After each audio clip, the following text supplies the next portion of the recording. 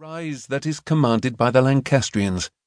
Perhaps the second line will see no fighting, for the Yorkists will find it hard to advance up the slope. In any case, the Woodvilles are waiting until the last moment before lacing their helmets. He waits, and says nothing to his father.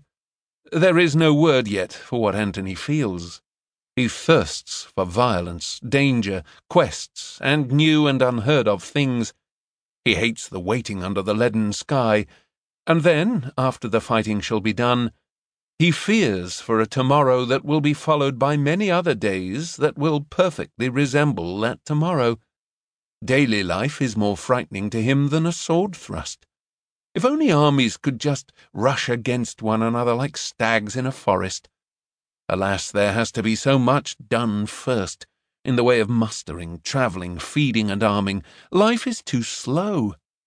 Then they hear of a commotion in the front line of men-at-arms.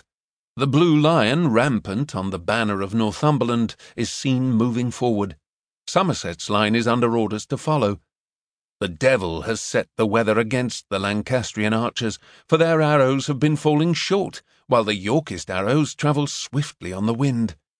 There is no help for it but to descend from their point of vantage and engage with the enemy directly. On the meadow, Antony finds himself in a series of tight melees.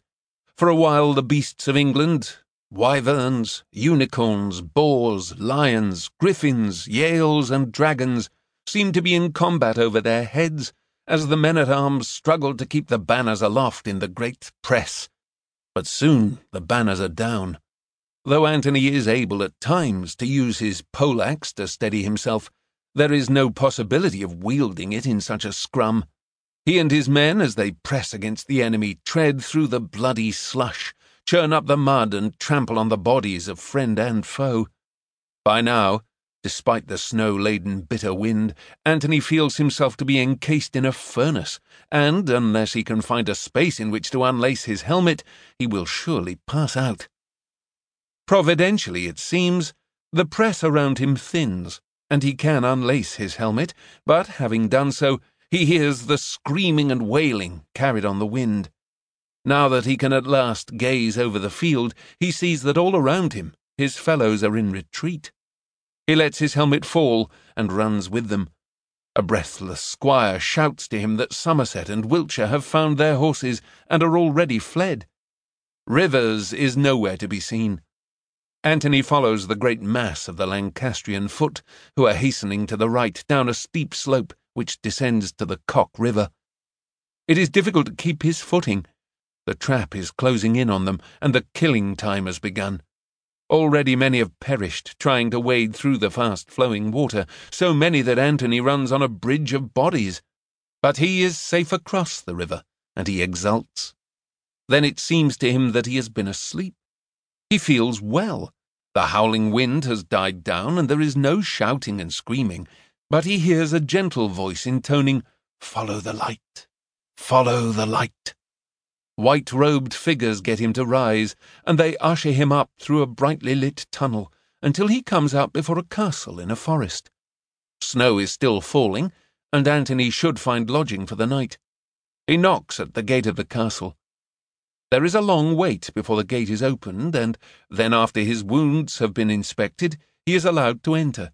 But when he seeks to proceed on into the great hall to make his plea for hospitality, he cannot. Though he is angry and insulted to find his way barred, even so he stands at the door waiting and looking in, for he knows that something is about to happen. It is bright within, for the light of scores of torches is reflected off walls that have been painted silver and gold. At the far end he can see a figure with a face that has been painted white. He is propped up by cushions on a pallet. This man, who must be very sick, wears a golden crown made of paper set at a precarious angle.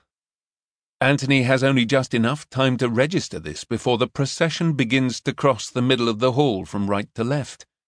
It is led by a maiden of extraordinary beauty, with a bloody cloth round her neck, and she carries a broken sword.